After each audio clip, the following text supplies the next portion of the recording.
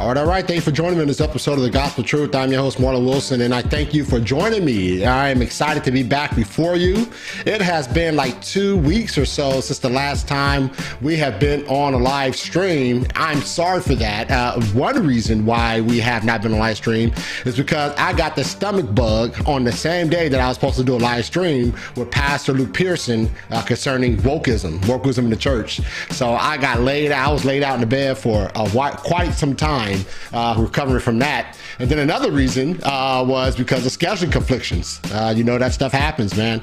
And so we wasn't able to go stream. So I've been gone for 2 weeks, but I'm glad to be back with you. And as always, if you're new to this channel, make sure you subscribe to The Gospel Truth and hit that notification bell so you don't miss out on any shows, debates, interviews, or anything that's coming up here in the future. You want to be locked in with The Gospel Truth, and the only way you can do that is by subscribing and hitting that notification bell.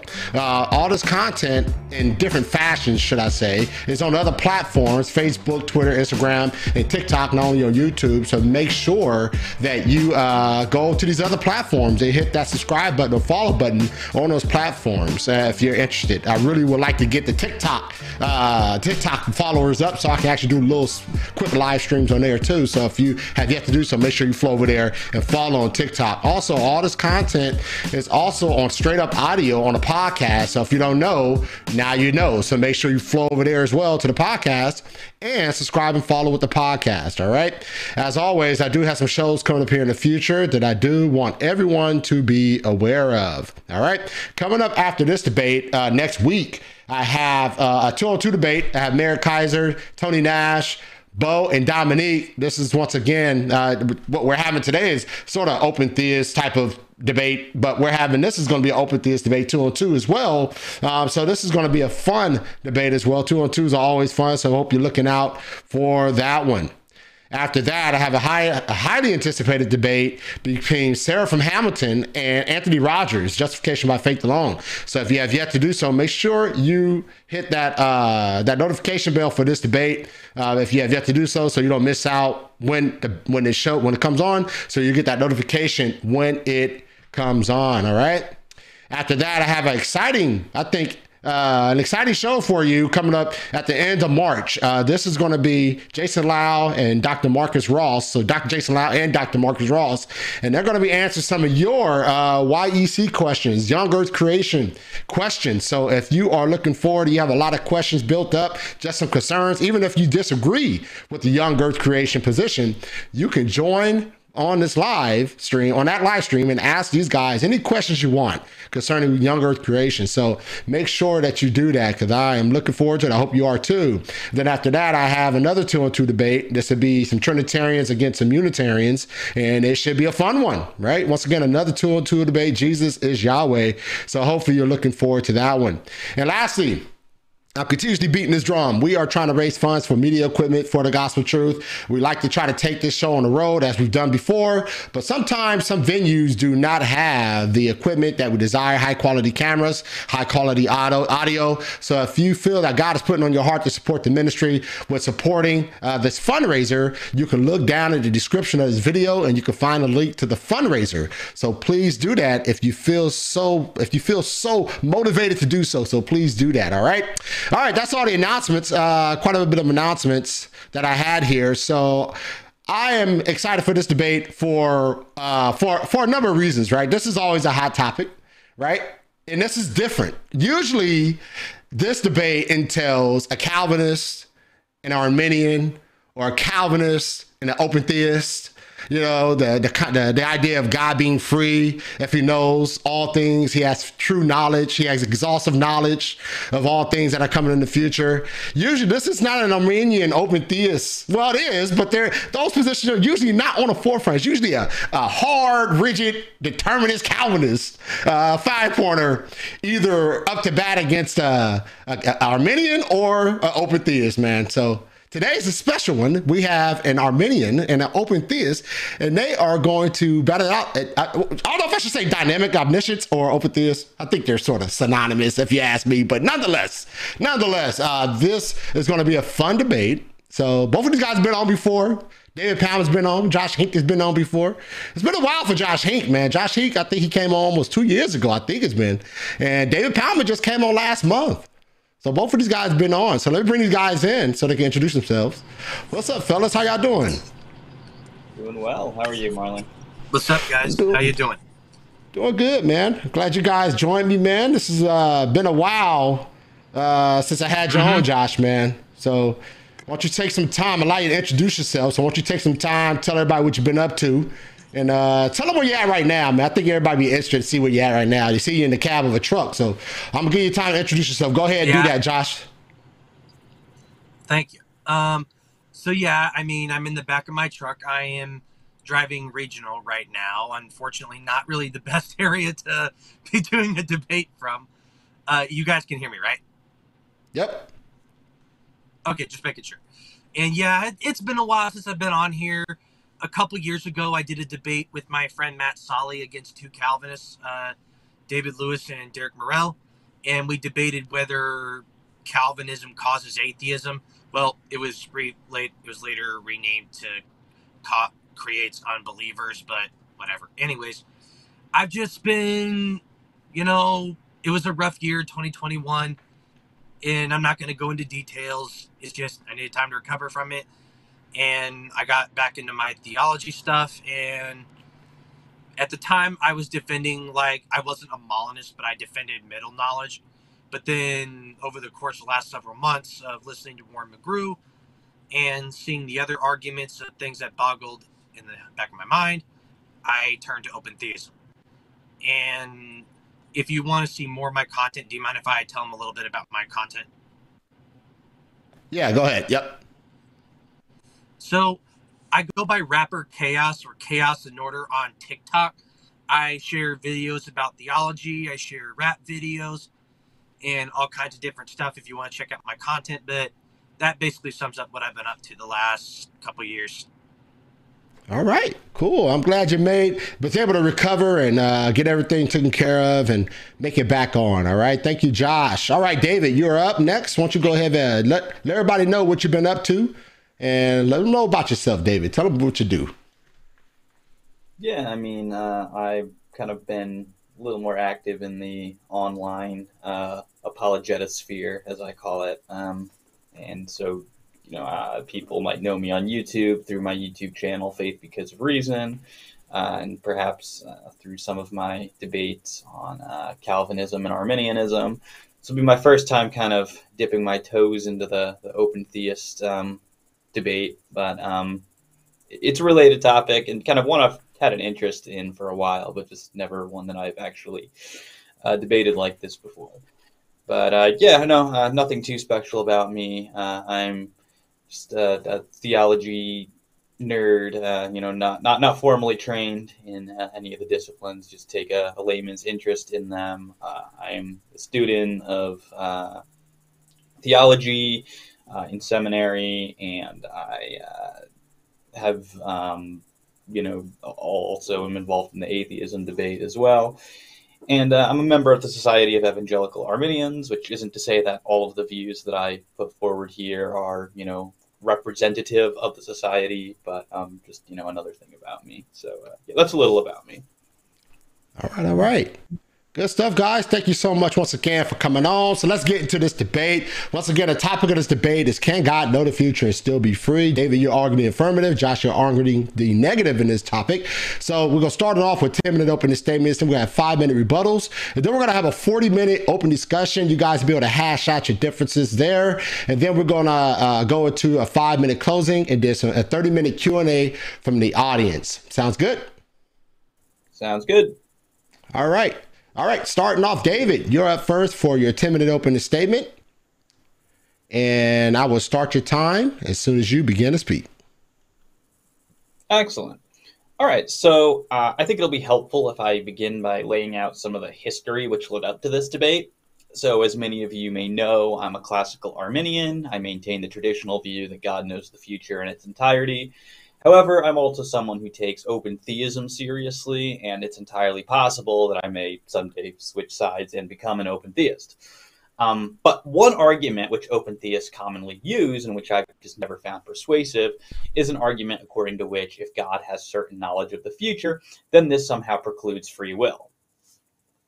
And this would not merely apply to humans, of course, but it would also apply to God himself. God could not have free will.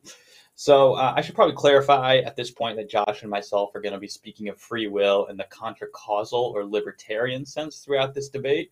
So I'll have to apologize to my compatibilist friends there. As I mentioned, I have some sympathy towards the open theist position. Well, I think it faces some scriptural challenges. I don't think that scripture definitively rules it out.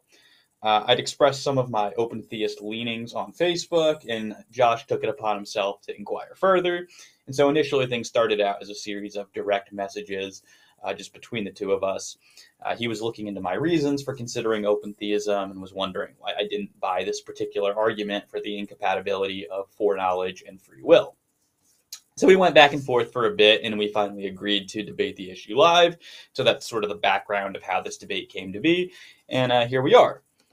So, as I already indicated, the argument which we are concerned with in this debate is roughly that one cannot have free will in the sense of being able to do otherwise if their future actions are already known with certainty. But how exactly is this conclusion being reached? Well, the argument is perhaps best formalized by the open theist philosopher William Hasker. He gives a version of this argument which goes as follows. Premise 1, it is now true that I will have a cheese omelet for breakfast tomorrow. 2, it is impossible that God should at any time believe anything false or fail to believe anything which is true. 3, therefore God has always believed that I will have a cheese omelet for breakfast tomorrow. 4, if God has always believed a certain thing, it is not in my power to bring it about that God has not always believed that thing. 5, therefore it is not in my power to bring it about that God has not always believed that I will have a cheese omelet for breakfast tomorrow. 6, it is not possible for it to be true both that God has always believed that I will have a cheese omelet for breakfast tomorrow and that I do not in fact have one. Conclusion, therefore it is not in my power to refrain from having a cheese omelet for breakfast tomorrow. Now, in this debate, I'm going to defend two basic contentions. So first, that arguments of this sort do not succeed if we accept the thesis that the content of God's foreknowledge of future free actions is contingent. And second, I'll maintain that there are undesirable entailments which follow from a rejection of the thesis that the content of God's knowledge of future free actions is contingent, and that should in turn motivate us to accept that thesis. So my response to Hasker's argument begins by drawing what I take to be a vital distinction between certainty and necessity. Now, Josh has told me in the past that he can't see a difference between these notions, so I'm going to take great pains to make the distinction as clear as possible. First, certainty refers to the subjective level of justification which one has for believing some proposition to be true when that justification guarantees the truth of the proposition. Necessity refers to the inability for something to be other than it is. And as applied to truth, it refers to the inability for some proposition to be false. Now, a proposition can be both certain and necessary. Take, for example, the proposition 2 + 2 = 4. It's necessarily true, and I know it to be true with certainty. However, not all certainties are necessary, and not all necessary truths are certain. For example, I know with certainty that I presently have a visual experience of a computer screen. But although this proposition is certain, it is also contingent. It's not as though it was impossible for me to be viewing a red car or a blue flower instead. Thus, even though I know that the proposition that I presently have a visual experience of a computer screen is true with certainty, it is a contingently true proposition. Similarly, the proposition 941,338 divided by 76 equals 12,386.02631578947 is necessarily true given the rules of mathematics. Yet most of us don't know this to be true with certainty because we simply aren't at the same time directly acquainted with all the necessary equations and relations which are necessary to infer that conclusion. So consequently, we can see that the notions of certainty and necessity can come apart. They are not the same thing.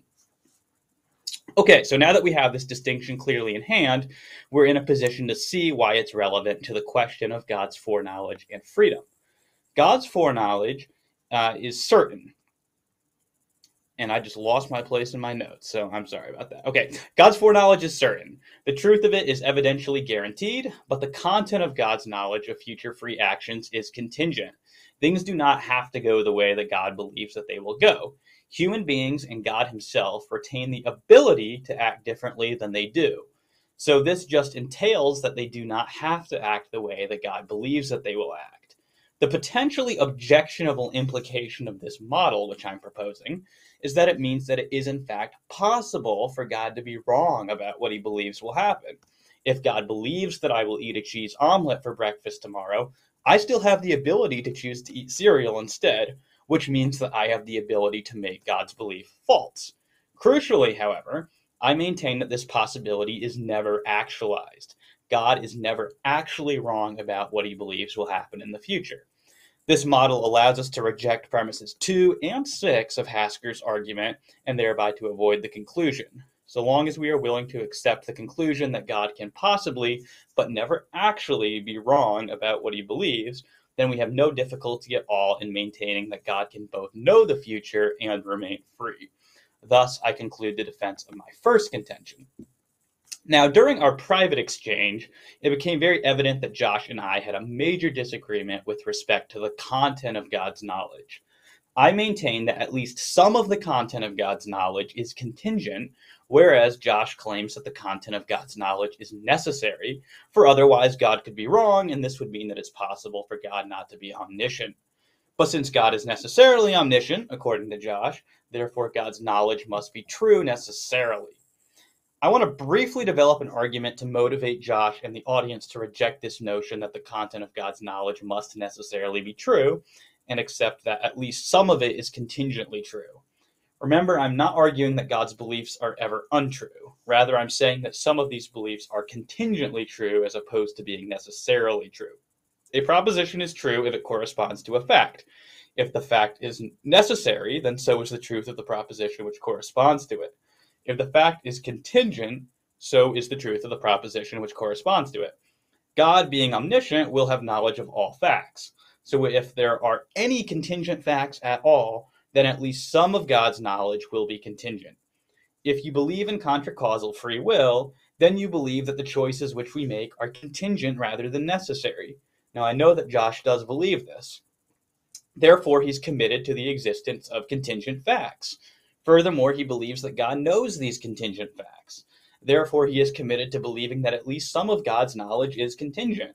To maintain that all of the content of God's knowledge is necessary is just to say that all facts are necessary. And this is just necessitarianism.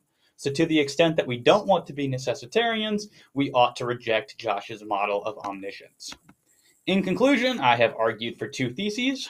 First, I contended that the arguments attempting to show that one cannot have free will if their future actions are already known with certainty turn on a confusion of certainty and necessity.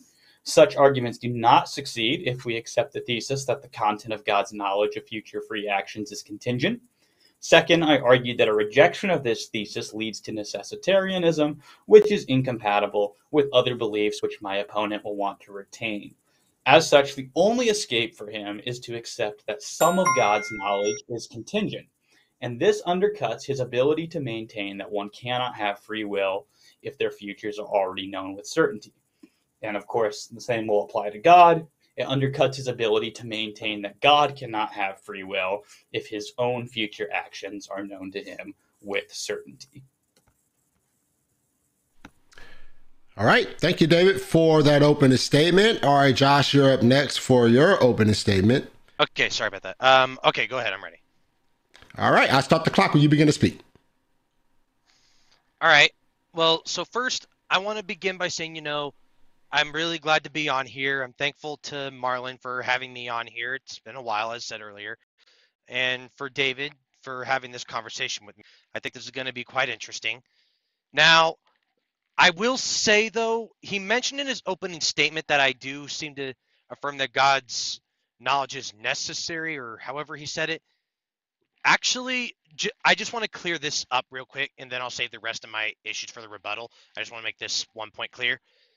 I agree that God's knowledge is contingent in the reality, the past and the present, and that's why God exhaustively knows the past and the present, because he's witnessed it and so forth. And of course, God's view, I take the view of dynamic omniscience, which is that the future is partially open and partially closed. And so as a result, that's how God knows it, is partially closed and partially settled. I mean, partially open. Now, the thing I could say is my view is that dynamic omniscience avoids necessitarianism while also prevents God from ever being wrong, because as David accepted, he believes that God could be wrong, but just doesn't believe that that is ever actualized. Now, I don't agree with that. I don't believe the idea is possible, and I think dynamic omniscience is the best way to go about it. Now, why do I believe that God cannot be free if he has exhaustive foreknowledge of the future? Well, I've held almost every view of omniscience except for the Augustinian Calvinist view. Other than that, I've held pretty much every view. I've held simple foreknowledge and I've held middle knowledge. And for a while, I even affirmed the B theory of time because I thought that would fix the problem of it, because it would allow for the future to be actualized and real, as well as allow for God to be able to know it and avoid determinism. But then I saw that it may not actually fix the problem of determinism, but then it creates an entirely new problem. Now, I don't know if David believes in the B theory or A theory, but this is just one thing that kind of led me on the road to open theism, which is that one of the best ways, I think, to fix it was the B theory actually doesn't fix it at all. And a common thing that I was often told, and I often defended for quite a while, was the idea that knowledge does not in and of itself stand in causal relation. This is a popular objection by philosophers like William Lane Craig and many others who believe in middle knowledge or simple foreknowledge. As I have seen that while it is true that knowledge does not stand in causal relation, the problem is it doesn't fix the core problem. Every resolved issue has a resolver, or at least something that makes it resolved. And the problem is middle knowledge does not have the power to shift the resolving issue away from God. And of course, I also believe there are scriptural issues with it, like when God said to Jonah that because Nineveh had obeyed and they had repented of their sins, God changed his mind and chose to not bring the wrath he originally intended on them. In simple foreknowledge views, well, God had always known from the beginning that Nineveh was going to obey. He knew that they were going to repent. And this is the view in simple foreknowledge, middle knowledge, and the Calvinist view. So it doesn't really matter if you're an Arminian, if you're a Calvinist, or whatever. If you believe this, well, then you would have to say that God never actually intended to bring his wrath down on Nineveh. Instead, he had always planned to never bring it. And so as a result, you would have to say God was either a liar or at best deceptive. Now, the problem I have with David's view, and I actually have a lot of respect for David, and I believe I can go as far as say he has a lot more knowledge than I do in this whole thing, but that's not going to stop me from trying. What I will say is the problem with his view is he believes it's causally open, but it's epistemically closed. But the thing is, the law of non-contradiction, which is one of the three laws of logic, the law of non-contradiction, the law of identity, and the law of excluded middle, almost forgot. And the law of non-contradiction says A cannot be A and non-A at the same time and in the same sense. So if you say that it's epistemically closed, but you say that it's causally open, you're, in a sense, you have to say that it's open and not open simultaneously. Because if you say that event X will happen, that is a resolved issue. If you say that God could stop X from happening, that is not a resolved issue. That is unresolved. And when I was talking to David in the DM, as he mentioned earlier, another thing that I found interesting was I asked David, you believe that God could change his mind? I mean, he could do differently than what he foreknew, but he simply chooses not to do so. Well, what if he actually did, hypothetically speaking? And he agreed, if God were to actually do different than what he foreknew, then that would create contradiction, because he agreed that you would have to say that premise one, that event X will happen, and then you would have to affirm that God has made it to where event X will not happen. So I would argue, just as we would argue, because God is a necessary being, he does not have the power to take himself out of existence. God also doesn't have the power to sin or do something sinful or tempt people with sin, because he is a morally perfect being, because it contradicts his nature. If God does not have the power to act differently than according to what he foreknows, then to say that he has the ability, but not that he has the freedom and power to do it, but does not have the ability to carry it out without causing contradiction, well, if then it doesn't really make sense to say that he has the power and freedom to do it if he can't do it without causing contradiction. And that's just one of many problems that I can bring up to the whole thing, but I'd rather save the rest of what I'm doing for the crossfire or discussion time. So I think I will go ahead and end what I'm saying there and be done for now. All right. Thank you so much, Josh. I appreciate that opening statement. So now we're going to jump into our rebuttal round. David, you are back in the seat. So once again, these are 5-minute rebuttals. And David, I'll start your time. Hold on. Let me pull this time down and pull up my other one real quick. Where's my 5-minute timer at? Hold on, guys. Oh, there it is. All right. Yeah. All right, David. I will start your time when you begin to speak. Alrighty. Let's see. So he began by saying that he thinks that the future is partially open and partially closed, and that God knows the future that way, and that God knows the future as partially open and partially closed. I would be curious to know, and perhaps I can ask him this in our interaction later on. But I'm curious what he means, when he says that God knows the open parts of the future, because as I've understood the open theist or the dynamic omniscience position, it is that the open parts of the future are the parts that are not known to God. So I'm not sure what he means when he says that God knows the future as open and closed, and perhaps he can clarify that. He said that God can't be free if God knows the future, and he says that on the basis that he's held every position on this issue. Unfortunately, he didn't, and perhaps he just didn't have time, but he didn't explain his rationale for why he's rejected all the other positions on this. He did discuss the middle knowledge position, but that's not really germane to this debate, as I don't hold the middle knowledge position. He offered, a biblical argument for open theism. I think there are good ways to respond to that on, traditional Arminian grounds. But again, that's not the topic of this debate, so I'm not. I'll forego the biblical discussion. His main objection, or the main argument against my position that I heard presented, was that my position somehow violates the law of non-contradiction. Now, he did give a correct statement of the law of non-contradiction, and I'm going to give it again just so we have it clearly in mind, right?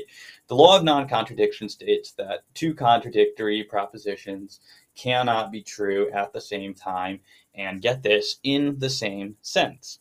Now, he says, on my view, the future is causally open, which is true, right? I don't believe that everything that happens in the future is necessary or guaranteed. I think that there is room for contracausal free actions, which that is a person who, at the same time and being in the same mental state, same frame of mind, could nevertheless act in different ways. That is the theory of free will that I would embrace. So the future is causally open in that sense because agents have that sort of contracausal free will, that ability to do otherwise. But then he says, I believe it's epistemically closed, by which I assume he thinks means, or which I assume he's defining that as known to God. That is also true. But crucially, these are different senses, so I don't see how I'm in violation of the law of non-contradiction, right? I say that something, two contradictory propositions can't be true at the same time and in the same sense. Causally open and epistemically closed are different senses. So I'm not sure what contradiction, what two contradictory propositions he thinks that I am affirming in the same sense. He'd have to clarify because, at least by my lights, he himself gave the distinction, and that these are very different senses of the term. Finally, on this point about God existing necessarily, I agree that God exists necessarily. I don't think that this in any way means that God acts necessarily, and it sounded to me like Josh's argument entails that God's actions are also necessary because he's a necessary being, and that simply doesn't follow. God's necessity applies to his existence. It doesn't apply to what God does. That's all I have in the way of a rebuttal there. All right, thank you so much. All right, Josh, you're back up. Let me pull you in. All right, Josh, you're back up. Hold on, let me stop this timer. Yeah, that's much better. Yeah, I just don't want to be delayed, especially when we get to open discussion. We got a delay, man. So it's gonna be terrible. So hopefully it works out, doesn't get delayed anymore. But this is a rebuttal round, so I'll start your time when you begin to speak. Okay, I'm ready. Go. Unfortunately, I couldn't quite hear everything because I had to log out and log back in due to the delay, unfortunately. So I'll probably just go ahead and ask him more about what he said in the rebuttal round. But anyways, to clarify a little bit more, when I said that God knows the future as partially settled and partially open, when I said that, I basically mean that God knows the closed parts of the future as a closed statement, but he also knows the open parts of the future as an open statement. So basically, he just knows it for what it is. This is an open truth that's not settled yet. This is a closed truth that is settled, and stuff like that. As for his idea, the reason why I said it was a contradiction is because sometimes there can look like there is a distinction between two terms, but when you apply them consistently, there isn't always a meaningful difference. Sometimes there's a terminological difference, but a terminological difference doesn't always really entail a difference between the two. Like, there's different forms of the Trinity, for example. There's social Trinitarianism. There's Latin Trinitarianism. There's the one I personally affirm, monarchical Trinitarianism, and so forth. But the thing is, there's a distinction in how they view the Trinity, but in reality, as far as I know, they all say the same thing, which is that God is three distinct persons who share the same divine essence. So in this case, epistemically closed but causally open, I don't see how you can say that it's epistemically closed yet say causally open. It doesn't seem to fit. It doesn't seem to have any meaningful distinction. But of course, the problem with that I would like to get to in the crossfire.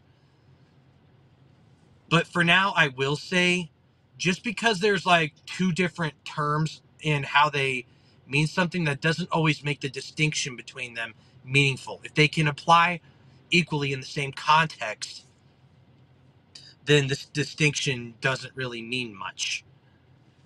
And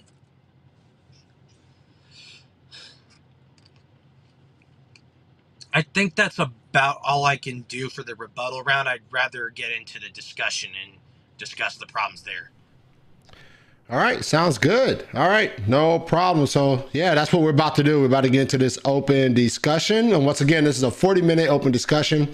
So, I'll be stepping out. The only time I interrupt if I hear you guys being rude with each other, man. You don't want to see the side of me. When you guys being rude, you don't want to see my rough side. All right, so be good. Now, all right, we're going to jump into this 40-minute discussion, guys. You guys have the floor, and you guys got it. We don't want to see your All right. totally depraved side, Marlon.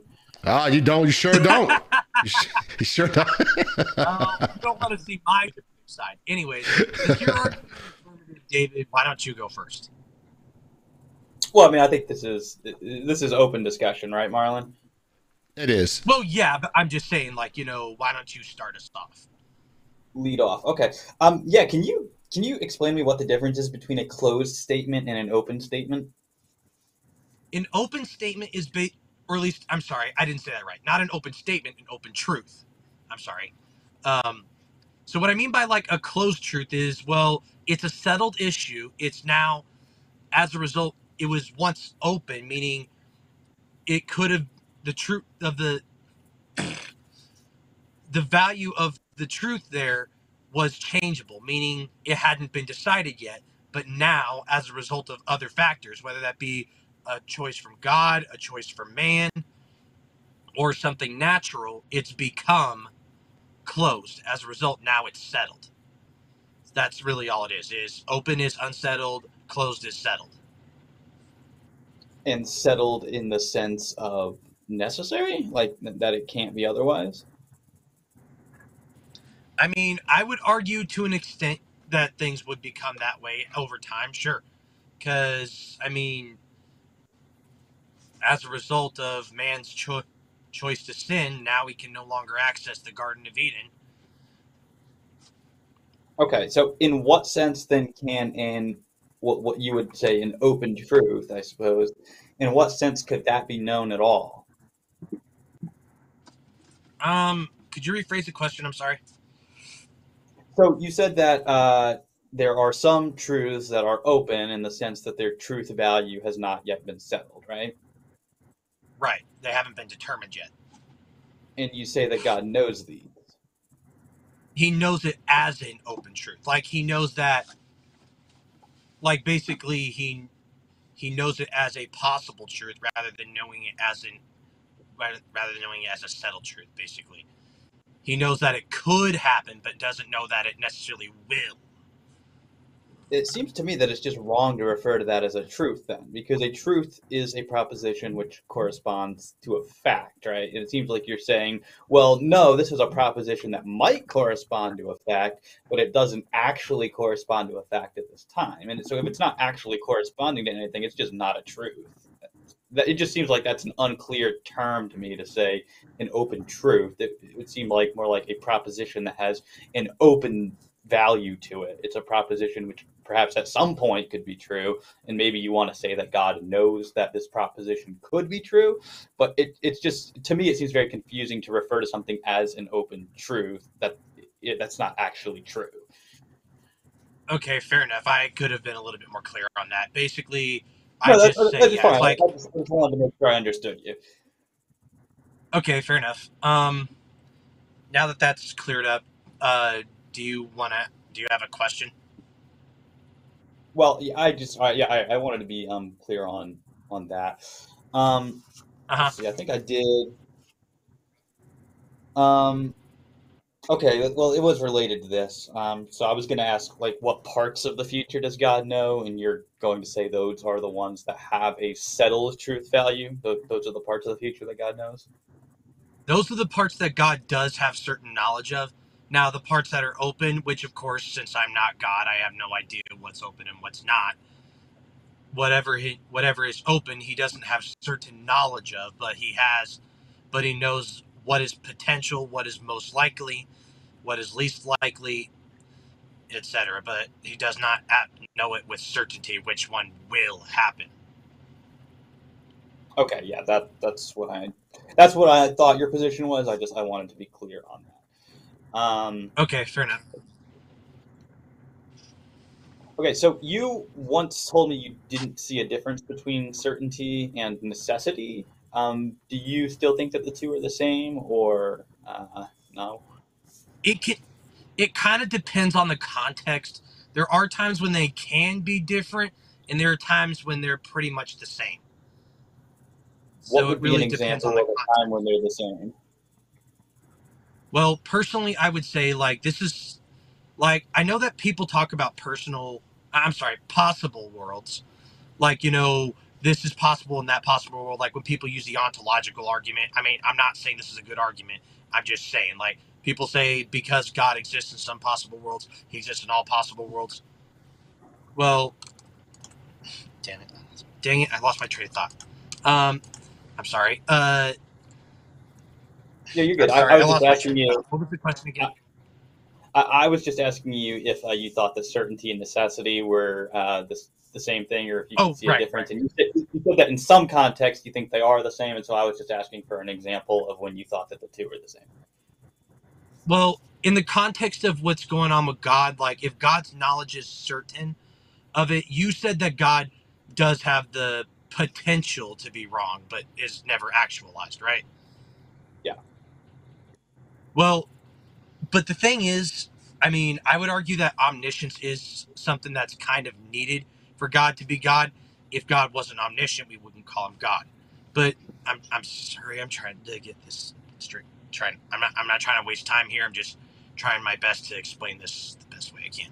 Um, Basically, I would just say that because God's knowledge is certain, and I would argue that omniscience is a necessary component of God, I would argue that if his knowledge is certain of it, well, then for him to possibly be wrong, well, then it kind of makes it possible for him to not be God. So I would just say, just because he's omniscient, that's a necessary thing for him. If he's certain of it, it must be necessary as well. That's really it. I'm sorry. Yeah. So I'm just trying to understand you here. So the argument is that if God's knowledge is not certain, or rather, if it's possible that God's beliefs could be wrong, then he would not be omniscient. So it's therefore possible for him to not be omniscient, and so it's therefore possible for him to not be God, since being God entails omniscience. That fair statement of the argument. In a sense, yeah, because I would argue that for God to be God, he must be perfect in every way, perfect in knowledge, perfect in power, perfect in love, you know, perfect in morality and everything. And to say, and now, even though I do affirm dynamic omniscience, that God's knowledge is contingent on reality, you know, yeah, basically.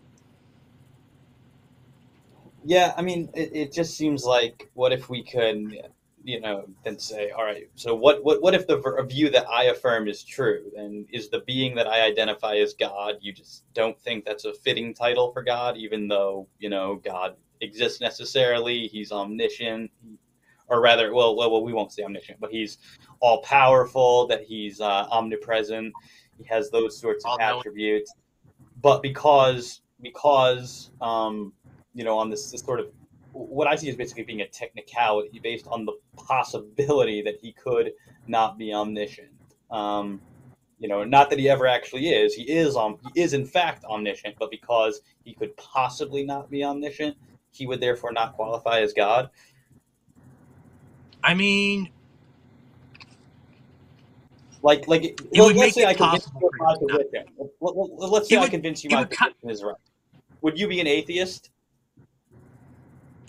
probably not. I don't think so. I mean, because honestly, it's like really the only thing that would convince me that Christianity is false is if someone could bring me the body of Christ. But so probably not. But I mean, it's like I'm not saying you guys are preaching heresy or anything. I just think, if we kind of go down the rabbit hole a little bit, it could make it possible for God to not be God. And that's, I would argue, because God is a necessary being, it's logically impossible for him to not exist. Then where's the logical But, contradiction in saying that God does not exist? well, obviously he has to either exist in no possible worlds or he has to exist in every possible world, but obviously I'm presupposing that God does exist. But I'm saying this view kind of makes God contingent rather than necessary. So No, it I don't makes know. his knowledge. It makes the content of some of his knowledge contingent. It doesn't make God's being contingent. And I would argue that God's contingent, knowledge is contingent on reality, but dynamic omniscience is like it avoids necessitarianism because it doesn't make the facts themselves necessary, but it also prevents God from ever being wrong because, you know, the as a statement's truth value changes, his knowledge of it changes. But anyways, I'd like to move on to another thing I'm curious about. Okay. Do you believe God knows the future is epistemically settled? If by epistemically settled you mean epistemically certain, yes. Did God decree this settled future? Depending on what you mean by decree, if you're using that as like a synonym for determine, then no. Right. Okay. So he did not determine it to be that way. Yeah, I Okay, don't believe in determinism. Right. Me neither. But the question is, how exactly is God free in a settled future he doesn't decree? Why? Where's the challenge? Where's like the tension between God being Like- free while knowing the future? Well, obviously God's knowledge is grounded in something, right? Facts. Uh-huh. And you said that he doesn't decree it, meaning he doesn't determine it, which I agree with. But if the future is epistemically settled, what is God's like epistemic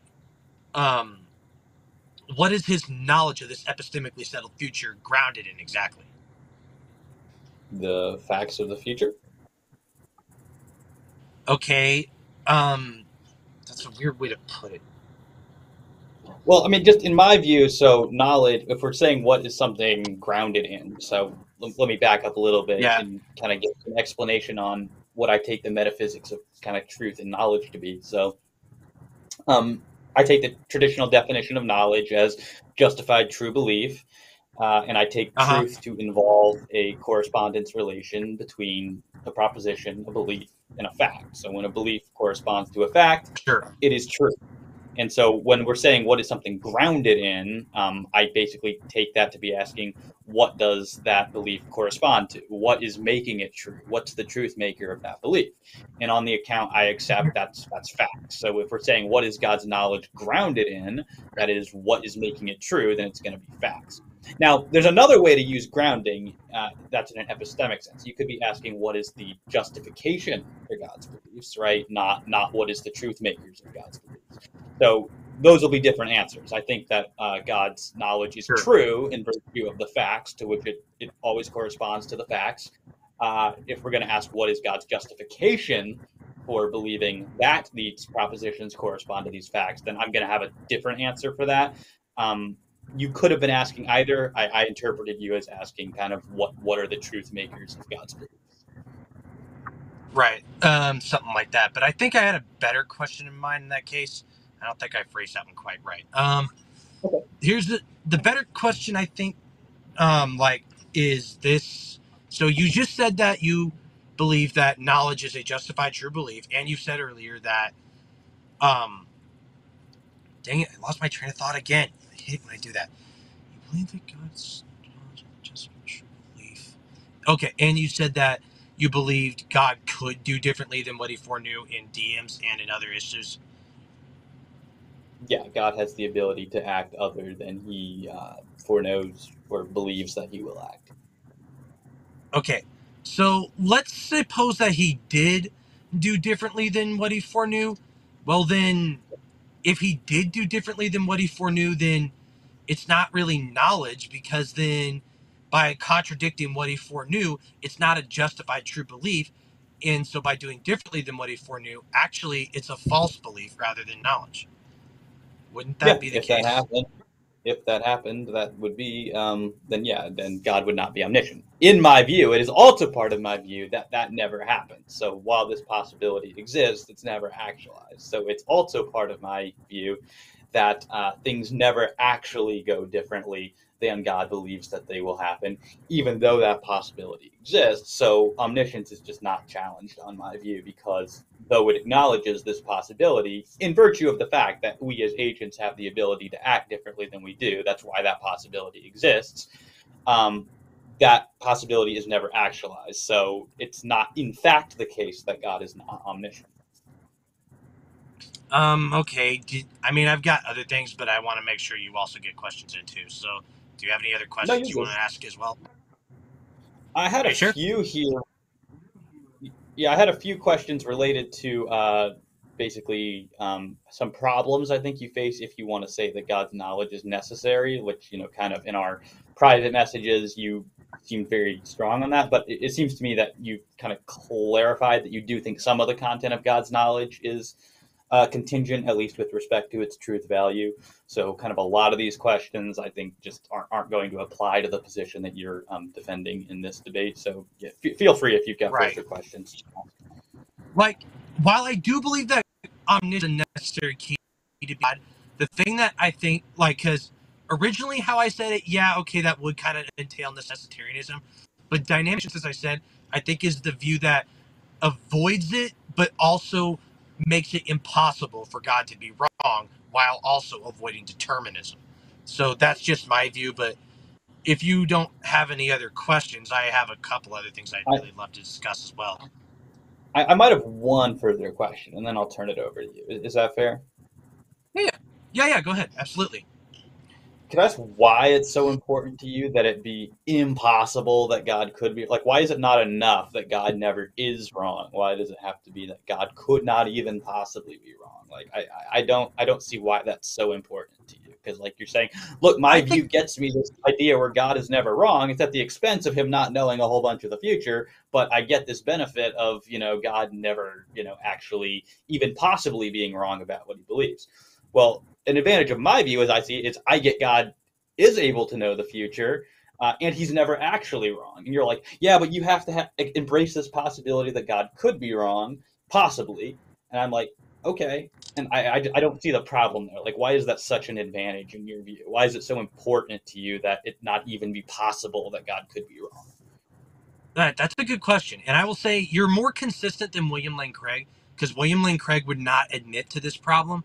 Because, like, if I pointed this out to him, and I think I did once, like, but he didn't really admit to the problem. But yeah, the thing I say is the reason why I think it's important is because if it's impossible for God to be wrong, then you can be certain that he'll always know what's best. But the thing is, when I was at a safety meeting one time, we had this quote called, because like the way you say it is like it's never. Do you believe because he's never been wrong in the past, we have a good reason to think he won't be wrong in the future? That would be an inductive argument for it. There's further arguments I could give, but that's one argument you could give. The thing I would say is this is the quote of complacency. And we all know complacency is not exactly the most reliable thing. Just because a driver in the past has, I'll even give an example from my job. Just because a driver has been texting and driving and has never caused any problems, that doesn't mean he's not going to one day kill someone. So it's like, yeah, maybe God's never been wrong in the past, but it doesn't inductively follow that because he's never been wrong in the past, it doesn't give us a justifiable reason to think he never will be. So wait, do you think that induction is not a valid inference form? I never said induction wasn't valid. I said I don't think that's a valid induction or deduction, however you put it. Like, I don't think that's a valid conclusion.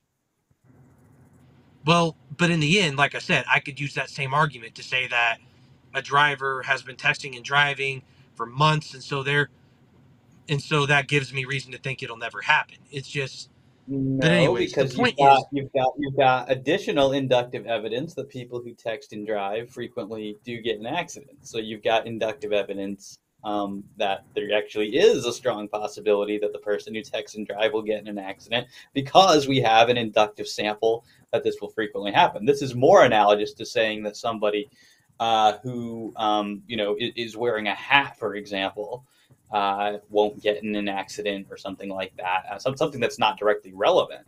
But we've got strong inductive evidence that people who text while they drive more frequently get in accidents than people who don't. So there's inductive evidence against that hypothesis. Well, yeah, but the problem is I know people personally who have done that and they've never hit anybody. And so that's why I say it doesn't actually follow. Sure, it may be more likely or more or less likely, but in the end, I would say if we can't really be for certain that God will never be wrong, well, then I would say that, it just doesn't really make him too much more reliable than your average man. Do you But think I we can guess be that's certain? just why Do you think I we can don't be think you. certain that God exists? Well, we can't be, but in the end, you can't really trust God. Okay, let me rephrase it. I don't think you can trust God much more than you can man if God could be wrong. So I guess that's kind of why I think it's important, is because it helps. I think it's not only scripturally true, that it also logically makes sense that God would be more reliable than man. But if he could be wrong, what makes him more reliable than man? Yeah, the fact that he never actually is. So acknowledging the mere possibility that God could be wrong is not in itself any reason at all to think that he actually is, right? I mean, like, Maybe it's not that he possible actually that is, though. it's possible that we live in the Matrix, right? But we don't actually have any reason to believe that just because it's possible, right? It's possible that like my girlfriend is cheating on me right now, but like that doesn't make it probable. It doesn't mean I have any reason to like actually believe these things just because there is this bare possibility of it. Similarly with But God, I don't see why like it's a challenge to his reliability just because we acknowledge this bare possibility that you could act differently than he believes you will act. well, hey Marlon, how much time do we have left? We have about 19 minutes left. Okay, thank you. Well then, actually, I would say even then, we still can't even be for sure he hasn't been wrong in the past either, because what do we really know about history, and what do we really even know about God's knowledge? I mean, even in dynamic omniscience, we still believe that God's knowledge is incomprehensible. It's not, you know, completely understandable or whatever to the human mind. So even then, if God could be wrong, how do we know in the past he hasn't been? Yeah, I mean, I don't see how you would get out of that problem either, right? How would you know that God hasn't been wrong in the past on your view? Because dynamic omniscience allows God's knowledge to change as a truth value changes. Your view doesn't. Um, well, I mean, I don't think that the truth value of tenseless propositions, I don't think that their truth value changes. But that's just saying, on that view, if that view is correct, right? But I don't see that on your view, you've got a way of ruling this out either. Because if we're just going to say I can assume my view, on my view, God has never been wrong, God never will be wrong, right? But if you're saying, well, what's our justification though for believing that God has never been wrong? It's not clear to me you have any better justification for this than I do, right? Other than just by I assuming disagree. other than just by assuming the dynamic omniscience view. But if you can do that, I can just assume my view and be like, well, yeah, in my view, God is never wrong either. Well, but I can explain why though. Because dynamic omniscience allows God's knowledge to change, and it allows him to say, okay, this thing was the statement that Josh believed in original sin was once true, but it no longer is true because now I don't believe in original sin. I don't believe in total depravity and all that. The truth matter of that no longer changes. I mean, is no longer true. So as a result, God now knows that statement as a false statement rather than as a true statement. But anyways, there's more I'd like to get into, but That's fine. I'd say my um, view acknowledges that as well. But yeah, sorry, go ahead. If you had something you wanted to ask. it's okay. I mean, I don't know. I don't know. I think my view is more flexible, but that's anyways, moving on. Do you believe God's knowledge is falsifiable? Could you explain what you mean by falsifiable? Like falsifiable, like it could be incorrect, or someone could prove it incorrect or something. Which sort? Are we talking about knowledge of, or knowledge by definition is true? So let's instead speak in Yeah, terms of God's beliefs. But let's say, do you think? Are you asking if I think that God's beliefs about the future can be wrong? sure. Yeah, I believe that the possibility exists that what God believes will happen, that it is possible for things to happen differently than God believes that they will. Though I don't believe that it ever actually is. I do believe that God's beliefs always match up to the way things actually occur.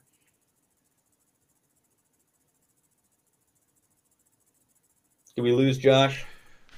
Hey, I'm Josh, here, you I guess. there?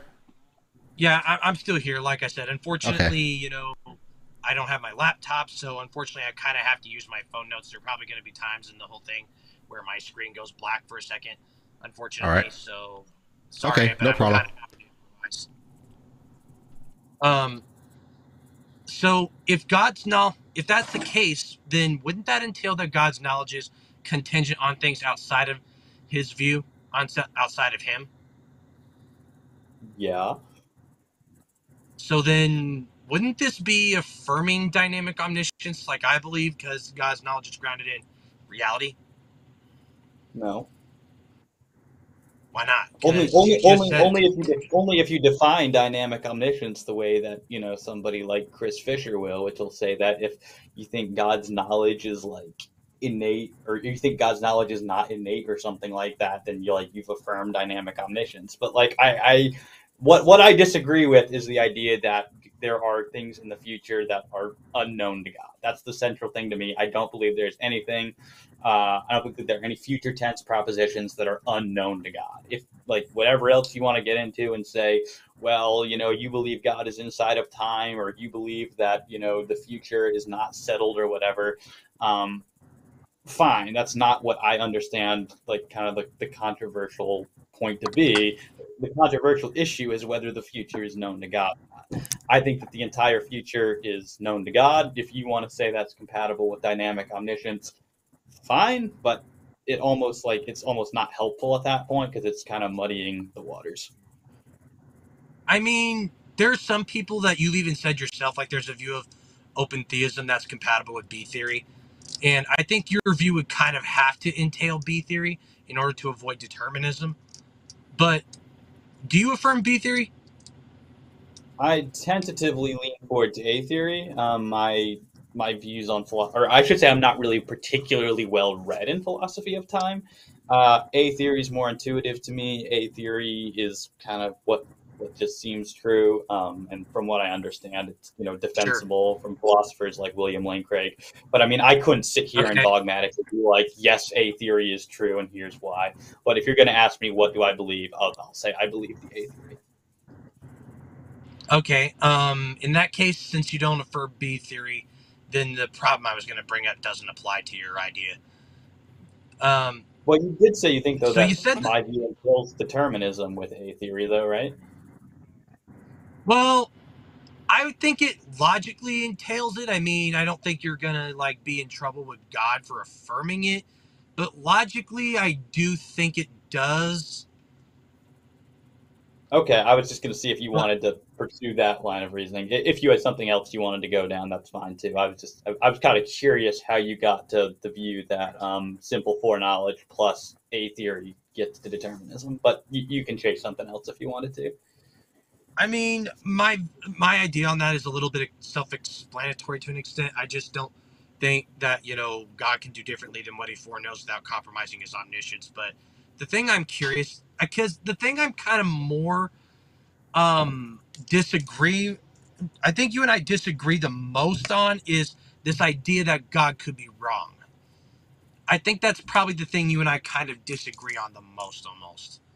And and so I am curious. You said that God could be wrong. Does He know that He could be wrong? Yes. Okay, if God knows that He could be wrong, how exactly can He be confident in His knowledge of a settled future in which he knows he could be wrong. Isn't that kind of the definition of unsettled? Let me see if I'm following the question correctly. It's if there's a possibility that God could be wrong, then how can he know that he never actually is? Is that the question? Right. Like basically, how can God be confident in his knowledge of a settled future in which he knows he could be wrong? Wouldn't this kind of Okay. be basically how does God have settled knowledge of an unsettled event Okay, in a way? let me try to let me try to reinterpret the question and see if I'm tracking with you. Is the question basically what is God's justification for his knowledge of future contingencies? Are you asking basically what is the reason that justifies God's beliefs? Like, how can he be confident in it if he could be wrong, even though he views it as Right. settled? Our confidence arises from our reasons or our justifications for beliefs, right? That's the grounds of our confidence. So I'm trying to interpret your question. Are you asking what is the justification for God's beliefs in my view? Because that's going to be the grounds of God's confidence. I'm asking, like, what is God's, like, how is he confident if he could be wrong in a settled future? Like, Right. not So ours, his. are you What's asking what his his confidence? reasons are? Are you asking what Yeah. his reasons What are are for holding these beliefs? right? What would Okay, his reason be for being confident if he could be gotcha. wrong in a settled issue? Okay, so I do have a theory of omniscience, how God has certain knowledge of these things, and I want to be clear that this is just a theory. So I don't actually claim to know for sure how it is that God knows what He knows, Sure. but I do have a theory on that, and it plays off of kind of my own views in epistemology. I don't want to get too technical here because this is not an epistemology debate, but just very briefly, um, I'm a classical foundationalist, so I hold that we've got two different types of beliefs. We've got the beliefs that we infer from other beliefs, and you can only go down so far till you get to these certain foundations. And so I think that our foundational beliefs, we know those with certainty, and the way that we know those with certainty is through what philosophers are going to call a direct acquaintance with the facts that make those beliefs true. And I take acquaintance to be an infallible justifier of beliefs. So, to give an example of this, right now, I'm saying right now I have an infallibly justified belief that I have a computer screen in front of me, or rather that I have a visual perception of that. And I would say, though it's not impossible, right, that like things could have been different. I could have been, sleeping right now, for example. So, it's not necessary. It's a contingent belief, but it is a certain belief. And it's certain in virtue of this acquaintance relation that holds between me and the fact that I have this particular visual experience. I think something similar is going on with God. I want to say that God is acquainted with just all facts. And since acquaintance is an infallible justifier of beliefs, God is going to be have an infallible justification for all of his beliefs. So, as applied to the future, God is acquainted with all future facts, and so it would be in virtue of that he has infallible justification for believing for all of his future beliefs. I'm sorry if that was a little too technical. That's my theory on how God knows. Could you simplify that a little bit? I'm not as educated in philosophy as you are.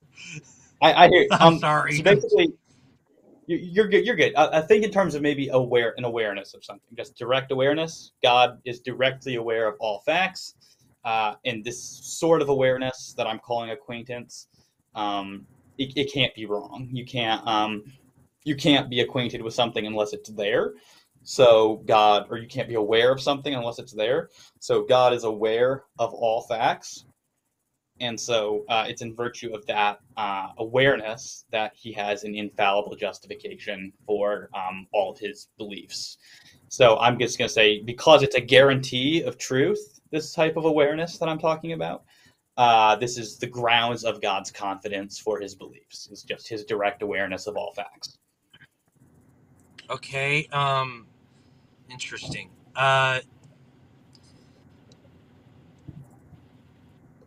And Do you I have should clarify anything again else? that. Well, Do I you have just want to say anything that else that you is want to just a like? theory.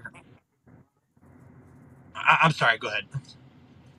Yeah, no, so I just wanted to reiterate that is just a theory. I don't claim to know for Right. sure that that's how God knows things, but I think this is a theory which would Sure. explain how God could be absolutely confident in everything that he believes will come to pass, despite the fact that these could happen otherwise. God nevertheless knows with certainty how they will occur.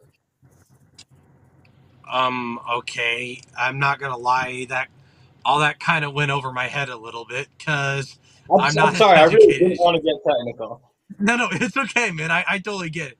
I'm just saying I don't entirely understand your answer, so I don't really have an answer right now. But how much time is left, Marlon? Yeah, about 6 minutes left.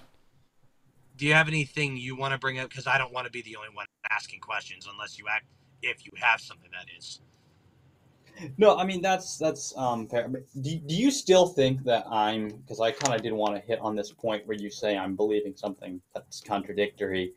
Um, what? So let's get a clear example of a contradiction just on the table, right? If we say that Jack is both married and that Jack is not married, right? Not married. Clear case of a contradiction there. Clear case of a contradiction. Right. You say that my position entails a contradiction. So, kind of, what is the proposition that I'm saying it is this way and it's also not that way? Like what is the contradiction in my view? I guess yours is a little bit more consistent than other people's because you admit that God could be wrong, so you're a little bit more consistent than other people. But then like I said, I just think it entails a completely different problem, if that makes sense. Like if you didn't admit that your view entails God couldn't be wrong, then that's probably the argument I would use against you is that like your idea entails God could be wrong. But since you admit that logical conclusion, my other idea would be basically like I said, if God could be wrong, well then, I didn't really entirely understand your answer, and I'll probably have to go over this with another guy to get a better understanding of it. But I'm still not quite convinced that God can know the future with like certainty, however you define that, in and then actually have a meaningful ability. Like you said that God could change the future, but then you said that if God did actualize a change different than what he foreknew, it would be a contradiction. But I don't know. It's like when someone like James White argues that secondary causation allows for determinism and free will allows for determinism of God to, make him not the author of sin. It doesn't really seem to be a very valid point. It's like if you can't act on the ability without causing a contradiction, then it doesn't make sense to say you actually have the ability or freedom to really do it. I guess that's really my problem is I think that's the contradiction, I guess. What contradiction do you think would follow if we were to say that God if we were to let's say that God acted on his ability to do differently than he knows that he will do, right? What contradiction do you think is entailed by that? Well, in my view, it would be different because he foreknew that it could potentially happen, but in your view, it would. You had said in the DM that it would be a contradiction. You said that because then you'd have to affirm that God foreknew event E will happen, but then that God has made it to where event E will not happen. So, well, then I would just say he just didn't foreknow it. He believed it in advance, but again, knowledge entails truth. So, but there wouldn't be a contradiction on this view. We would just say that God had a false belief about what he was going to do. That's not a contradiction. Well, but that's a theological problem, but that's not a contradiction. But the problem is, that is a contradiction because you said he could do differently than what he foreknew. But no, then he believed he would in this case. And you say that you believe that he never will. I get that, but like I said, it's kind of like the secondary causation thing with determinism. I think it's a bit of a moot point because I don't think it really fixes the problem because, like I said, if he can't actually do differently than what he foreknows without causing a contradiction, which is that he knows that event E will happen and then has made it to where event E will not happen. Well, then if he can't act on it without causing contradiction, then it doesn't make sense to say he actually has the power to do it. That's the problem I have. I think my point here was that it's only knowledge in virtue of the fact that it is true, right? God only knows that he's going to act this way in virtue of the fact that it's true that he does this. In the event that he doesn't, in the event that he acted on his ability to do otherwise, it no longer would be the case that he knows this, right? It would only be the case that he believes he's going to do this. So God would be acting differently than he believes, not differently than he knows. And there's no contradiction there. I don't see any contradiction whatsoever in saying that God held a false belief about the future. It's only a contradiction if you try to define his knowledge. But in the end, if it could be wrong, then that means it's a potentially false statement, meaning it's unsettled. And if it's potentially false, well, then God should know it as potentially false, therefore dynamic omniscience. So that's just what I'm seeing so far. I just think that it seems like almost every view can logically be concluded to entail dynamic omniscience, including what you said there. If God's knowledge could be wrong about it, well, then, you'd have to say that it's potentially false. And if it's potentially false, God has to know it as potentially false. Otherwise, that's the best way he remains omniscient without having the ability to compromise it, obviously. And so I would say your own view, in the sense, kind of entails dynamic omniscience. As long as, in my view, God still knows the entire future, then it doesn't necessarily matter to me what label you would want to put on it. It seems like it stays intact.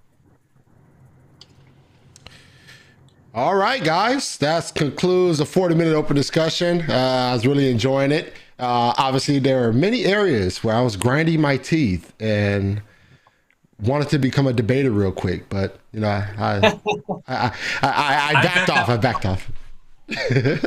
No, good job, guys. I appreciate you guys. Great candor and respect for you guys have for each other. So now we're going to transition to 5-minute closings. Then we have some Q&A. So audience, make sure you get your questions in, because I would like to have a very healthy 30-minute Q&A for these guys. All right. So that said, David, you're up first for your 5-minute closing, and I'll start your time when you begin to speak. All right. Well, in this debate, I've defended two main contentions. First, the arguments to the effect that one cannot have free will if their future actions are already known with certainty do not succeed if we accept that the content of God's foreknowledge of future free actions is contingent. Second, that the elimination of contracausal free will follows from a rejection of the thesis that the content of God's foreknowledge of future free actions is contingent. I don't believe that either of these contentions has been successfully refuted. And so as such, we can confidently answer the debate question affirmatively. Yes, God can know the future and retain contracausal freedom. Let me just close with the words of Norman Schwartz, who, writing for the Internet Encyclopedia of Philosophy in an article titled Foreknowledge and Free Will, said, quote, "Once the logical error is detected and removed, the argument for epistemic determinism simply collapses.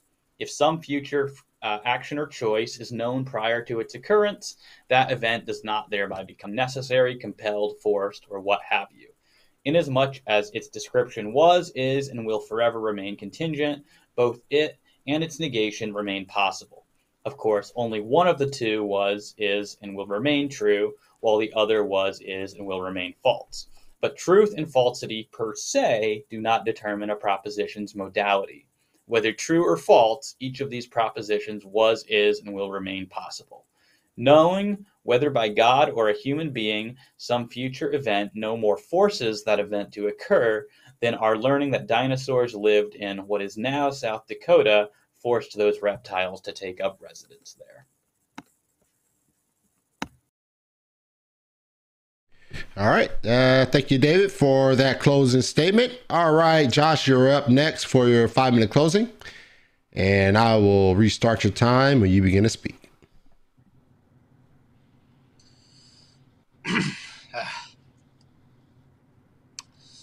Okay. So I would say that this has been very fascinating, and there's been some interesting points came from my side and came from his. And I would say this has been edifying in many ways. The thing I would say, however, is, like I said before, and it seemed like he conceded this idea at the end of the discussion, was that, it didn't really matter per se, and that's okay, because, we're both Christians here. We both believe God knows all things and so forth. And this is just a friendly disagreement. But of course, the thing is, as I mentioned before, it seems like if it's possible for something that God foreknows to be right, I mean, I don't believe this even as someone who affirms dynamic omniscience. But the way I see it, if something could be false, God should know that it could possibly be false. So in a sense, that still isn't meaning God's knowledge of it is on, or God has the knowledge of it known as an unsettled issue, and so therefore it would still entail dynamic omniscience. So I could argue from that simple foreknowledge entails my view in some ways. And of course, another problem. I lost my train of thought. What was I going to say?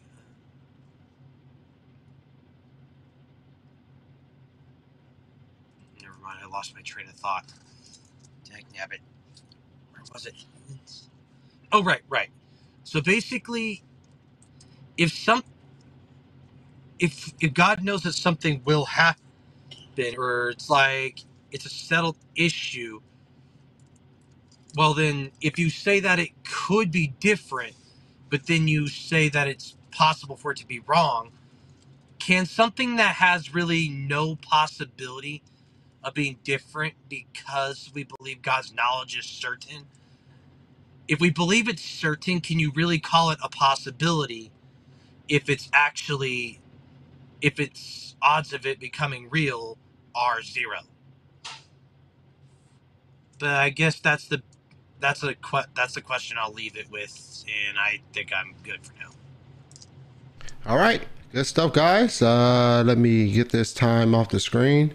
All right. Thank you for those closing statements. And now we're going to transition to the Q&A. So we do have some questions here. We actually have one super chat here coming from Israel, Mr. Israel.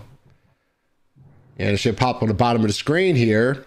So the $10 super chat. Thank you, Israel. Appreciate it. And it says question for both. Premise 1, libertarian free will is either ordered or not ordered, A or not A. Premise 2, libertarian free will is not disordered. Randomness is impossible. And C, libertarian free will is ordered. If ordered, wouldn't God know what order he put and thus know the future? You guys understand that question? No. Not really. I don't know what he means by ordered. I don't actually understand the question. If you guys want to take a crack at it, what you guys think he might implying or what do you think he might be getting at, that's fine as well. It no seems, idea. based on the conclusion, I think he's trying to put an argument forward that God would have to know the future. But I mean, I know Israel, and I know he doesn't believe in libertarian free will. So initially, I thought he was trying to make an argument against it. But the conclusion seems to be, to me, that even if libertarian free will is correct, then it would still have to be known by God. Which, of course, I would agree with. That would be supportive of my position. So I think he's trying to put a challenge forward to Josh. It's supposed to be a logical argument that libertarian free will actions would have to be known. But I honestly couldn't say for sure. I'm not sure what he means by ordered. All right. Any thoughts, Josh? I mean, if David's right, like to say that it has to be known, even in libertarian free will, I don't know. I I don't think it has to be known for even in libertarian free will. But in the end, I don't understand the question very well, so I'm probably not going to have a very good answer. All right, no problem, no problem. We have another. No, we actually don't have another super chat, but we do have a question here for both of you guys, and this is coming from Mr. Jeremy Wong. What's up, Jeremy? Question: what do you think about God knowing the day and hour and being self-constrained by that day and hour? Does that mean God sets and knows the future and yet isn't free to change it? You want me to take it first, or you want to take it first, Josh? You go ahead, since you're the affirmative. Okay. Actually, the affirmative in my... No, wait, go ahead. So, okay. I think that, obviously it's true. Well, I think this is an allusion to... Is it Matthew 24 where Jesus says that nobody knows the day or the hour, but only... Okay. Well, in any case, yeah, obviously I believe that God does know the day or, the hour of Christ's return. As far as being self-constrained, it kind of depends on, what you mean by that, right? So, yes, I do think that God is self-constrained, perhaps in the same sense that we would be, to do something that, we said we're going to do.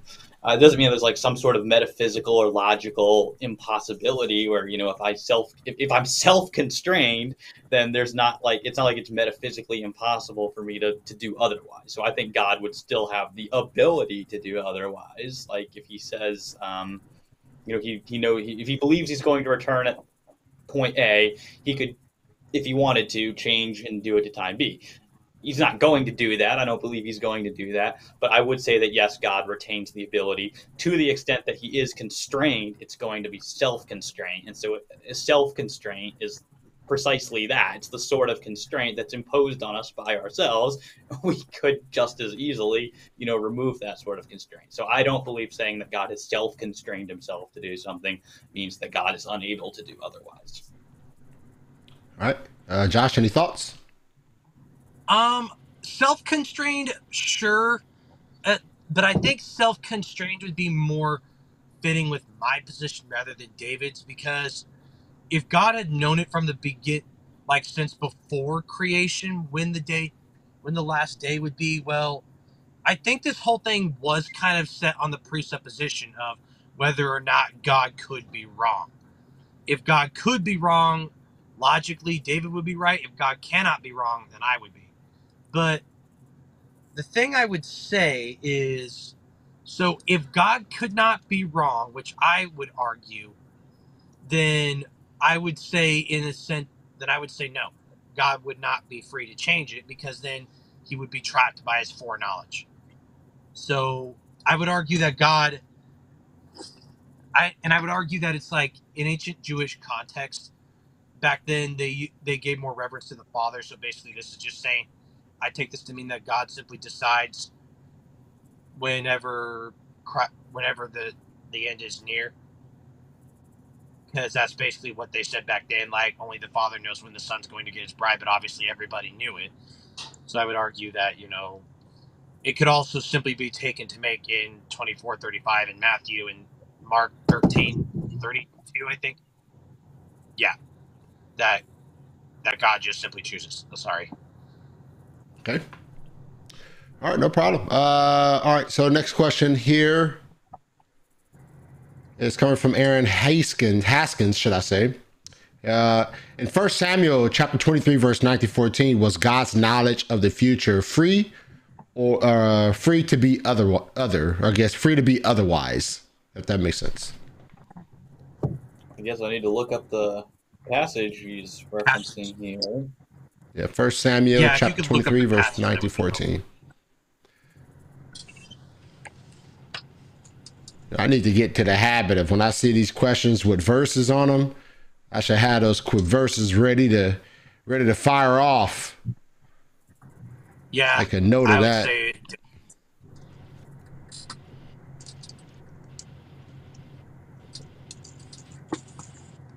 Oh, okay. This is the Molinist's favorite passage. I mean, in this case, well, okay, I guess they're saying God's knowledge of this is not merely of the possibilities. Was God's knowledge of it free to be otherwise? I mean, I would say yes, because the people of Keilah here weren't under any obligation to kill David. Like the people of Keilah could have chosen not to kill David. So had that been what they chose to do, then God's knowledge of this. It would have been wrong, I suppose, if they did different than that. But I mean, yes, it's free to be other. There's no constraint on God there.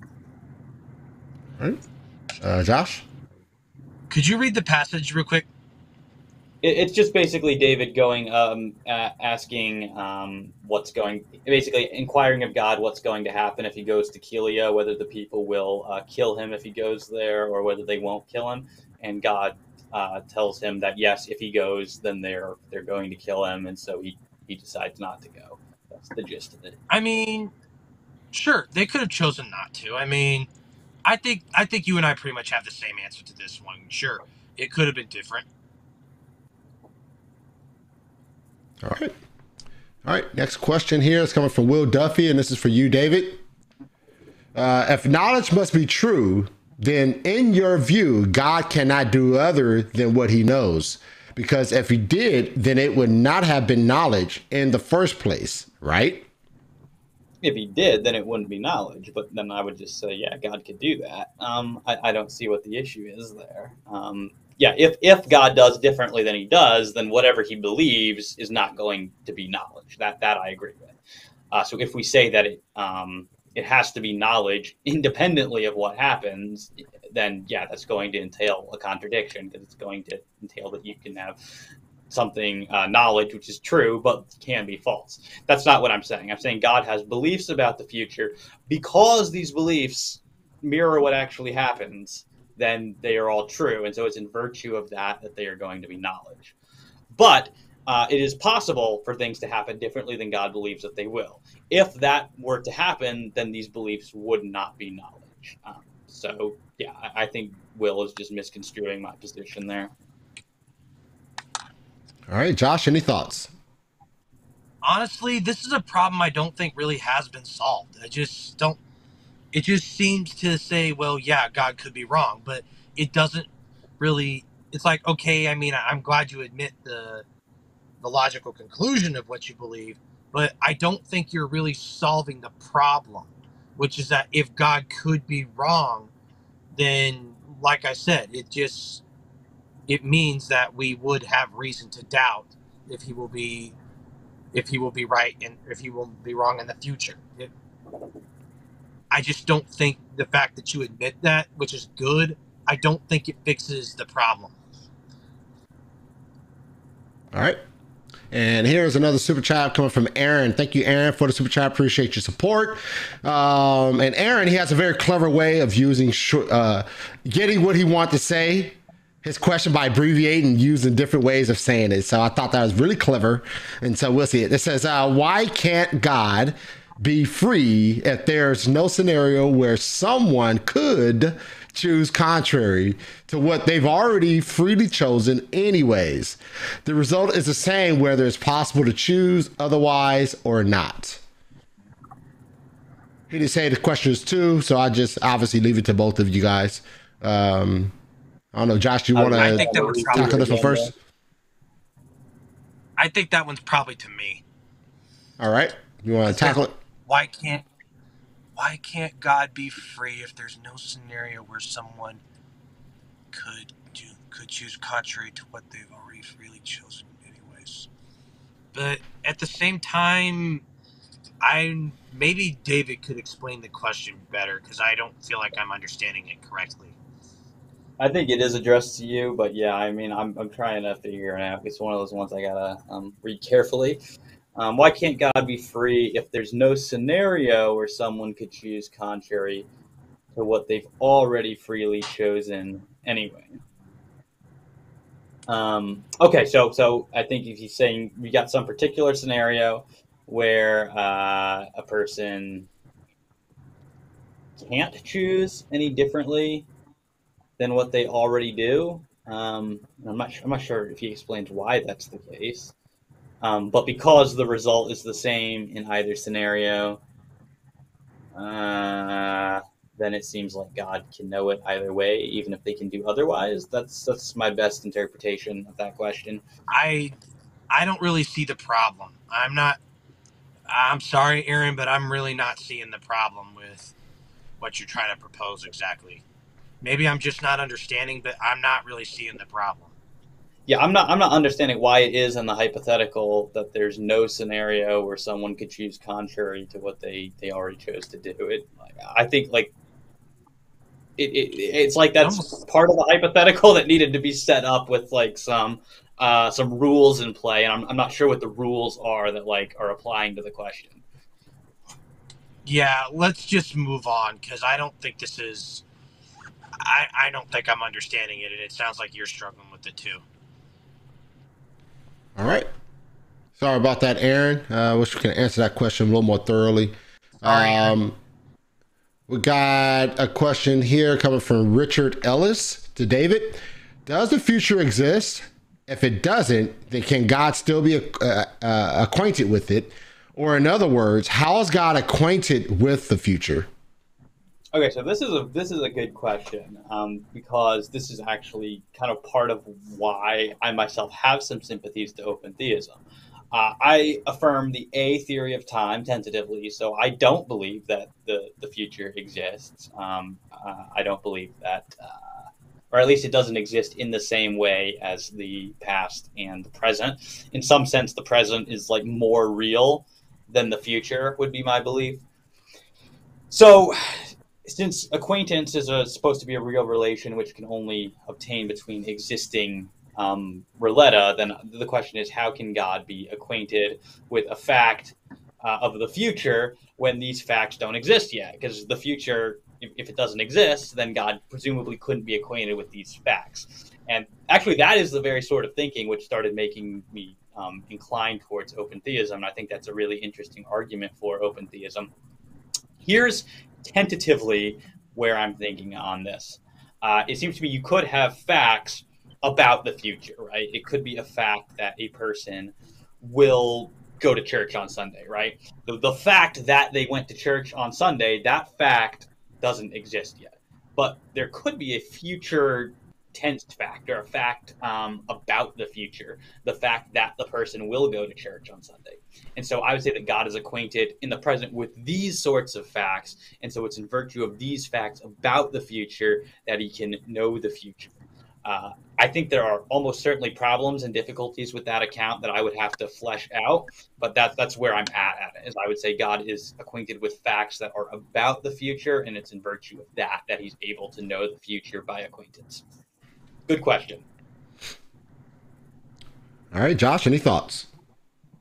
I think that's an excellent question because I would agree that, like, if someone was to affirm the A theory, you would kind of have to affirm open theism unless you affirmed determinism or whatever.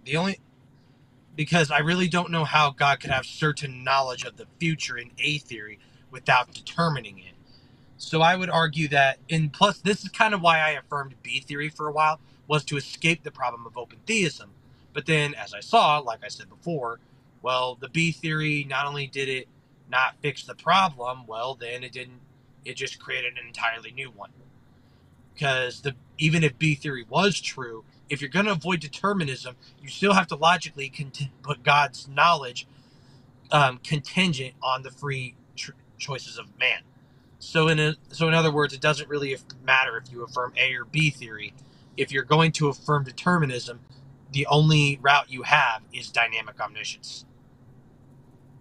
All right. And here's a clarification from Aaron. Felt kind of bad that his question couldn't really be answered. This is a clarification from him. It said, in other words, even if it's possible to choose otherwise, you still can't choose otherwise after you've already chosen. This is obvious because you can't go back in time to choose otherwise. I don't know if you guys remember his previous question, and so this is a clarification to that. Oh, okay. So I basically So I think he's trying to make an analogy between choices in the past and choices in the future. So basically, if it was possible to do basically a choice you made in the past, presumably it was possible for you to do otherwise at the time that you made that choice in the past. And yet, we can still know that despite it being possible for you to have done otherwise. So we could extend the same sort of reasoning to the future, right? That it should in principle be possible to know something in the future, even with the ability to do otherwise, because look, it's possible for the past, apply the same reasoning to the future. There are some issues with that. I think it's either this book here or I don't know if you see it, but Metaphysics or God, Time, and Knowledge, both by William Hasker. He discusses these sorts of scenarios and raises some, I'm not sure if I'm persuaded by them, but he raises some interesting challenges for this kind of based the idea that the past is fixed and the future is not. I don't have really firm opinions about that, but I think that's what he's trying to ask is basically if the past can be known despite having had the ability to do otherwise, why shouldn't the future be unable to be known with the ability to do otherwise? All right, Josh. That's actually something I didn't even think about. And that's something I think does make sense. I mean, if God is not free to change the past because the past is gone and so forth, well then if the past is just as epistemically settled as the future, and God is not therefore free to change the future, then it doesn't seem consistent to say that God has the power to change the future and is therefore trapped by his knowledge. So actually, I didn't even think about that, but it does make sense. All right. So that is the questions that we had coming from the super chat, but I have a couple of questions because we have about 10 minutes left in the Q&A, so I might as well try to use some of that time. So David, I have a question for you, and obviously it's concerning the topic we're talking about. How do you get around the issue of because I think I heard you mention earlier as you were speaking to Josh concerning God not determining things based off his knowledge. I think you guys sort of talked about that knowledge of the future. How do you get around that situation? Because wouldn't you agree that God's decree flows from his knowledge? When you say, sorry, I guess I rephrase that. Do you believe that God's knowledge flows from his decree? So would you fundamentally agree with that aspect first? Partially. So with qualification. So the simple foreknowledge position differs from middle knowledge, right? Middle knowledge says that God has his knowledge before his decree to create. So simple knowledge doesn't agree with that. God has the decree to create, and so it's on the basis of his creative decree that he has his knowledge. So yes, in some sense, it's the creative decree that forms the basis for God's knowledge. That does not mean for the Arminian that everything that happens has been decreed as in determined by God. It means that God has determined to create, and that includes the creation of free beings. And so that's also coming into play with God's knowledge. So I'm just trying to preemptively say I don't believe that God decrees whatsoever comes to pass, but his creative decree, that does indeed form the basis for God's knowledge. I mean, but do you think... I think so. But do you think his creative knowledge is intimately involved with every single action that humans do? Like when we're talking about the crucifixion of Christ, right? Even do you not think that when he created and put everything in place for the crucifixion of Jesus Christ, do you think that everything had to play out according to his plan, or do you think that humanity actually had the ability to thwart that plan and say to where God had to sort of fandangle and change what he was going to do as it concerns the crucifixion? What are your thoughts there? Yeah. So this is an interesting question because I'm actually perfectly okay with saying that that was determined by God. I don't have any issue with saying that if you think that that's what certain texts and acts and stuff require us to think is that God actually worked deterministically here, overrode people's free will. I don't have any problem at all with going with that. I'm not personally sure that the text in Acts does require me to go that far. But if I thought it did, I'm okay with saying that because I I'm okay with saying God determines some things. I don't think he determines absolutely everything. As it relates to God's knowledge, I absolutely think God perfectly knew what was going to happen with respect to the crucifixion of Christ. So did God take away people's ability to act otherwise in that instance? Maybe he did. I don't actually know if scripture is clear enough to say that he did. But if I was forced to that conclusion, I don't have a problem with saying that God overrode people's libertarian free will to bring about the crucifixion of Jesus. Hold on, Josh. Hold on. I got a question for you too, Josh. So hold on. All right. I just want to sort of clarify that a little bit, get that, just sort of grab some understanding there. So a question to you, Josh. All right. So from a dynamic omniscience or, open theist position, you would say that God absolutely does not know the future, right? He has possibilities of knowing the future. There are possibilities out there, but he doesn't have an exhaustive knowledge of the future, right? He doesn't, right? Right. I deny exhaustive. However, I do believe there are certain things in the future that are closed. Like David said earlier, the crucifixion. I would say I don't believe that God meticulously determined it. I don't think he necessarily needed to do that. Cause I can't remember what scripture it is, but it said that there was but it said that in scripture there was an issue where it said Jesus spoke in parables so you wouldn't know, because if you did know, you wouldn't have crucified Jesus, kind of thing. You know what I'm talking about? Well, I know Jesus spoke in parables, at least from the Calvinist position. I know Jesus spoke in parables so that people wouldn't believe. That's from our Calvinist position. That's how we would interpret some of those parables, especially the parable of the sower over in Mark chapter 4, or no, Mark chapter 4 or 5. I think it's 4. But anyway, we would say that the parables were purposely done in order to prevent people from believing.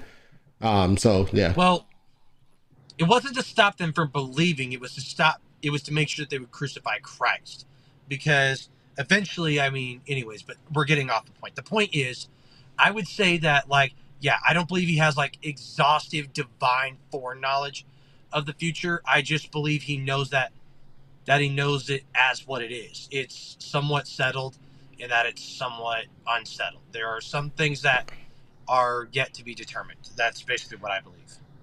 All right, so I guess the following question, a follow-up question, did God absolutely know that he was going to crucify his son? Did the Father did he absolutely, from the foundation of the world, did he absolutely know that he was going to crucify his son?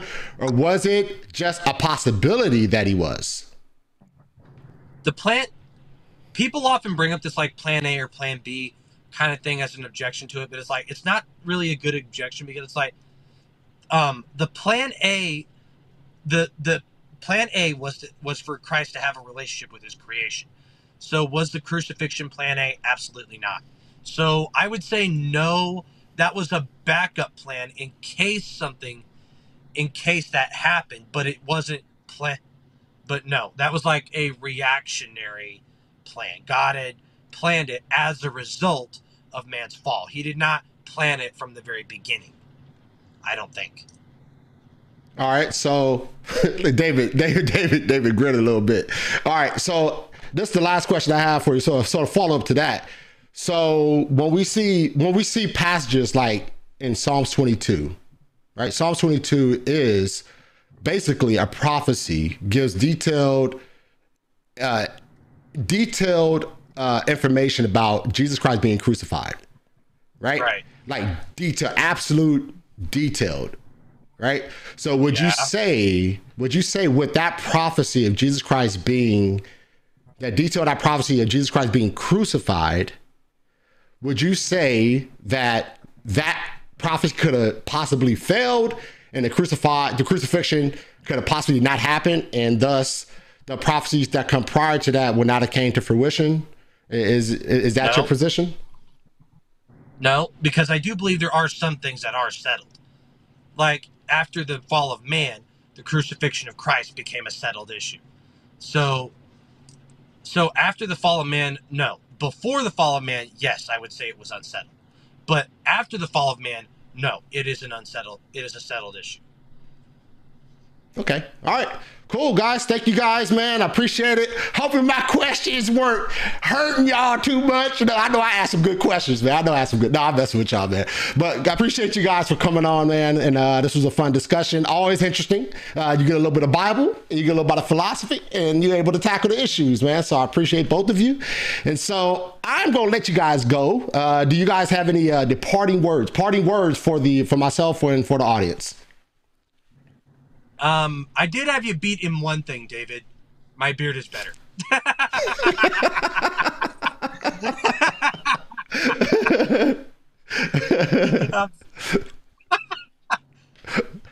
All right, guys. Good stuff. Good stuff. All right. I appreciate you guys, man. You guys go ahead and enjoy the rest of your evening. Josh, be safe out there trucking, man. And make sure you obey. I know the company you probably truck for got hours you're supposed to rest. You ain't supposed to be out there driving all night long. So make sure you pull that truck to the side if you get tired and if you're experiencing high winds, man. We don't want your trailer getting tossed in the winds, man. So make sure you obey them rules, all right? I will, man. Thank you. And you guys stay safe as well, and God bless you all. All right, David, I think you're muted, man. I don't know. We couldn't hear you, buddy. Shoot, you're right. I was going to say, Josh, he's saying he doesn't want this debate to be your last. Yeah, though this will not be my last, don't you worry. Even though I'm not sure how I feel about how I did in it. It's all good, though. It's all good. All of this is a learning process, man. You know what I mean? The more you do it, the more comfortable you get, man. And once again, as I always do, I always encourage the debaters to come on, man. If there's anything you walk away from these debates, is that you learn something new, man. Your positions might not be changed, but you learn something new to better phrase your arguments and everything like that. So nonetheless, you guys have a good night, and hope we can do this sometime in the future, all right? All right. Yeah, man, definitely. All right, Later. Take care. All right, folks, another great debate in the books, and I really like this kind of subject. These subjects are fun to me. I really enjoy them. I think I enjoy, like, this topic is so fun to me. I really enjoy the free will, God's knowledge. These are things that I really have a fun time discussing. And I pray that, these type of topics is fun for you as well. And that you guys enjoyed it, man. Enjoyed this conversation. And I think, once again, when we dive into this, we want to be, real careful that we respect our opponents, because obviously as a Calvinist, I disagree with both of these guys as it concerns God's knowledge and God knowing the future. Right. And so there is a respect level, even if you have a wholehearted, rigid disagreement, there's always a level of respect, and you honoring your opponent, you're respecting your opponent, even though you disagree with them. And so I appreciate David and Josh doing that. And I pray that my questions weren't too hard or too penetrating, but I did want to get clarifications on those questions. And so I have a question here. Where'd that question go? It was from, oh man, I hope I can find it, man, because Israel posted a question about since oh yeah, here it is. Oh, Israel trip. He said, Marlon, since now I'm financially supporting you with super chats, indirectly paying the bills, do I get a say in the Wilson's household matters? No, absolutely not. Because you're not supporting my bills, you're supporting the ministry. The ministry and my bills are separate accounts. So Israel, you thought you had one, but you thought you had it, buddy. No. You don't, man. You don't. But I appreciate the support, though, man. I appreciate all the guys and gals out there who are supporting the ministry and doing what they can to, just support the ministry, man. Because anything helps, anything will help the ministry grow when you guys support. So it's always a great thing to garner support from you guys, man. And just know that the ministry funds is going to things that are going to build this ministry and make it better. All for the glory of God, man. And I also appreciate all the moderators out there. Slam RN, I just added you as a moderator. I appreciate you for taking on the job as a moderator. Jeremy Wong, all you guys out there. And just want you guys to know that I appreciate all you guys, all right? So that said, I am going to get out of here. And once again, I thank you guys for joining us this evening on The Gospel Truth. And hopefully there will be no more 2-week layovers, if that makes sense. 2 week hiatus. Unintentional hiatuses, you know what I mean? So we can be more consistent with these shows, man. When the show is down for 2 weeks or so, it really jack up the algorithm. It really destroys it. So I'm gonna try to do my best I can to do the best I can to make sure the shows are coming, you know, consistently. So just be on the lookout for all the future shows, all right? Because we got a big one coming up with Anthony Rogers and Sarah from Hamilton. So that's going to be a fun debate. So make sure you be on the lookout. All right, and that said, I'm out of here. May God bless you and may God keep you.